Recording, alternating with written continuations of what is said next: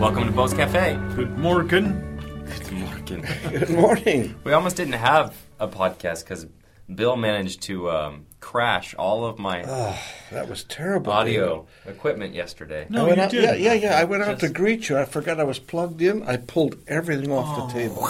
Bam! Oh, it Did it was- do some damage? we don't know yet. No, it's sturdy. It's great. Yeah. So I was hoping that it didn't destroy my 3 hours of recording yesterday, David. that was a good shoot. Whew. So eventually on biblicaltraining.org, Bill and Bruce are going to have some material up there for anybody to access at any time on leadership. So it won't be there for another couple months, but I'll have a small section on ballroom dancing. it's true. Yeah. It's true. The way he moves, people. Yeah. Oh my gosh. The grace, Yeah. the fluidity. They wanted material. We gave it to them. Yeah. Can you just imagine No. some guy on a tape telling people how to dance? The Baryshnikov of the ballroom, people. That's what they call Lynch. Hey, somebody's missing today. Yeah. Bruce. He's out in the final scene Yeah, with a bunch of actors, bunch of directors for the Cure film. yeah. Final scene. Wow, that's a big deal. Very, very big deal. Very big deal. Wow. Okay, John, it's up to you, hey, buddy. hey, Come this is 1990.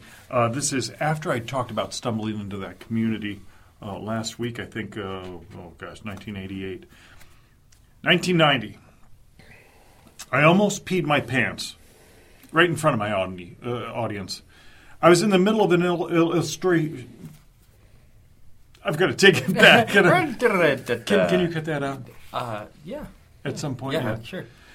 I almost peed my pants right in front of my audience. I was in the middle of an illustration on a Sunday morning. All of us started laughing, and we couldn't stop. It was one of those times where you think you'll stop, and then somebody in the audience starts snorting, and then you're all back on the train. At one point, I stood there and stared out upon this congregation with tears of laughter in my eyes. I was struggling to catch my breath. It's like we were speaking words behind our laughter to each other. Like the audience was saying, John, we never thought we'd get to be like this in church. It's incredibly exhilarating. But do you think God likes that we're playing around right now? The story you're telling, it has no point, no value. It's like a lead guitar solo in a spiritual song. We want to believe God values all this, but it does sort of seem wrong. And me responding, well, I hope he's delighted. I'm banking everything he is. That he enjoys it all. That it's all part of this incredible being that he's remade us to be. If we're in him, it's all God stuff. This enjoyment, it too is created by him. I have a feeling he's laughing as hard as we are. And the audience saying, we were hoping you'd say that.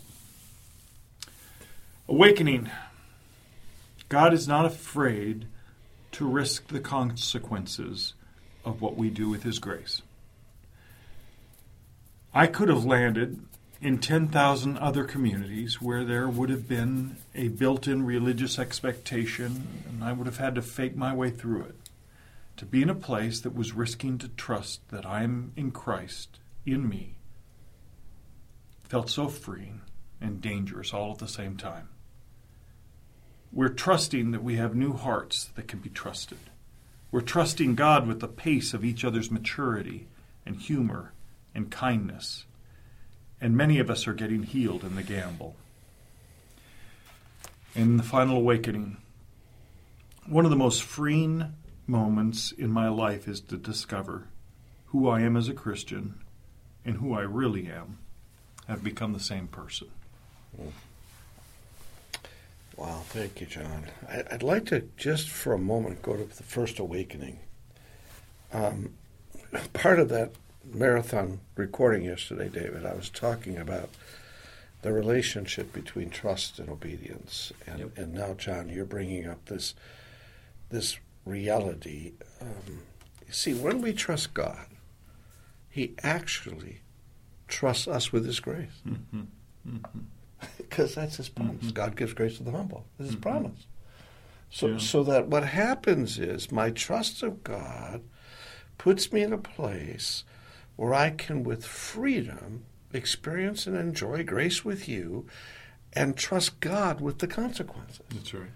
One of the things that holds us back That's a good statement. desperately in our sin management theologies is that we want to control the consequence. We want to minimize the effect of our behavior. And here, that awakening is doing just the opposite. It's not, hey, no, it's let go. That's right. Let go, enjoy. And God will. And I know we have hearts that are not trying to get away with anything. Exactly. And he says, I'll clean up the mess. But I can just feel people hearing what I'm saying, going, oh, man, can't risk that. Oh, no, I could never just loosen up and be me. Isn't that tragic? Just think of the tragic reality of that. But, Well, most people don't know who me really is because there is a sense of, okay, I know who I was maybe before I was, unless I became one at 4, Yeah. and then I know the difference between myself with some people and myself at church. I've got that reality, but it's probably a little hard for you to wonder, okay, is this joking out of my new heart, or is this joking out of I'm trying to, so it takes a little time to work through, probably. yeah, it does, David. So when you get led into it in a congregation and you're laughing and it feels kind of comfortable and you're like, nobody died, Yeah. and that's a very freeing thing. It is a dangerous thing, though. And I really think an audience is making this conversation with each other. Yeah. Small groups, in a high school group. Is this okay, what we're doing? Well, probably some of it we're going to have to talk about at some point, but our hearts are not wanting to play a game with him. We are trusting him, and he says, I think I can take care of what comes out of this. Point of fact, so I hang out tonight. Tonight I'll be from 5 to 7 with my high school leadership team that we always get together for dinner before we go and do our small groups. And I've been doing this for 12 years. Yeah. And at times, my personality can completely take over the time, and I get ridiculous. And sometimes I am truly inappropriate. Just what I'm saying isn't right. I can't imagine that, David. We have I to know. just. So we're all shocks. laughing, and we all it's all like we know what I'm saying is wrong, and it's just on the border or just on the other side. And part of it is, it's almost, I know, even myself a lot of times, I'm not saying something that probably is honoring God right now, and I kind of know that, and I kind of know I'm being unhealthy, and I think they kind of know that too, and they're going to laugh with me, and they're going to love me, and they're not going to be like, oh my gosh, stop right there, because they don't want to inflame me. They just want to let me kind of ease into, you don't have to be the, and eventually I've had 2 conversations over 12 years with someone about it where they're just like, that was kind of negative tonight, and I was like, yeah, it was. I don't want to. Dave, what a great thing, though. What a great thing you just said. You probably knew it while you were doing it. I'm not in the healthiest place with this right now. Nobody called you out. Everybody gave you the benefit of the doubt and just said, he's maturing just like we are. And maybe 2 times in 12 years, somebody had to mention something. And they love me enough to let me be a little wrong sometimes and still not pull out the whoa. And someone isn't quite in the God's favor tonight. Yeah. And so sometimes you just have to let go into it to kind of push the boundaries a little bit to be like, you know what, I don't want to go there. That's right. I don't want that to be my identity. Okay. So it's how great a gift that is to any community where we get to test out. Oh, that didn't feel right tonight. Yeah. That felt, but we allowed each other to go there, and we know how to bring each other home, and nobody's judged for doing it. And I can mature instead of getting my hand slapped. That's right. Oops, ooh. Yeah, it's let my heart remind me, not necessarily your scolding. Right. Yeah. So that's. But it leads us into your second awakening. Yeah. And that to me could take lots and lots of conversation. But the essence of it is, when do I trust God with me, no matter where I am and who I'm with and what I do? Mm-hmm. What if the goal we But had... there was only one you. Exactly. What if the goal we had was to be who we are, no matter where we are, no matter what we do, no matter who we do it with? Because without that, then we're always double-checking our behavior. Always. You can't avoid it. Well, and what if we just learn to relax together? And sure, there are times when relaxing with me gets weird. So what? But let me be me. Let me learn to be me. I think that's really important. I think that Awakening John is just loaded with the realization of the first one.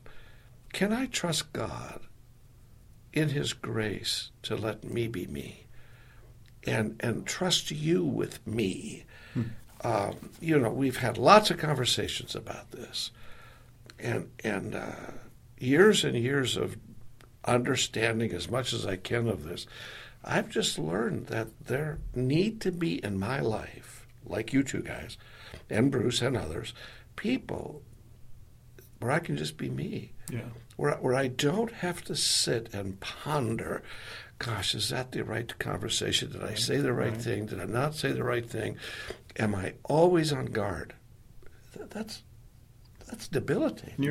And in a Sunday morning audience, there's always going to be some who are playing a game with God, and they're not trusting God, and so they are pushing the envelope in an unhealthy way. Exactly. But to find a safe place where, you know what, I know you're trusting God. I know you want to glorify God, and I know sometimes that I'm going to say something inappropriate and way out there, and to have a group that just goes, you're not on trial. You didn't go 0 for 4 tonight, and you're kicked out of the club. It's just you. It's just you growing up into who you are. Yeah. Mm-hmm. Critical to our health. I mean, like, more critical than we have said so this morning. Yeah. Because without that, then I'm going to be the mask wearer, but I'll be real discreet with my mask wearing. I really want my neighbors to know me for who I am. Yeah. Amen. I want my children, my grandchildren, my friends. Your barber. My barber Jim. Yeah. I just want them to know who I really am. It shocks some people that we can be that free to be who we are. But that's okay. I was with a gentleman the other morning working on, helping me physically, and he put on a Christian station. I could tell he put it on for me because he knew I was the religious guy. And I just thought, well, thank you, that's kind. I would not want to really listen to that, but he was doing it for me, and I just can't wait for the day when I tell him, you know what, thank you, but I don't need to have you do that. Have to do that. Yeah. Oh my gosh. Yeah. Oh my gosh. What have we done to our God who loves us? We have just come up with these games. Oh. Well, thanks for joining us at Boys Cafe today. Maybe next week we'll have Mr. Bruce McNichol back with us once again. You know, we should just have Bruce do one by himself. He owes us so many. He really does. He I think you all agree with that. Yes, Yeah, please. absolutely. Please agree with us. Thank you, guys.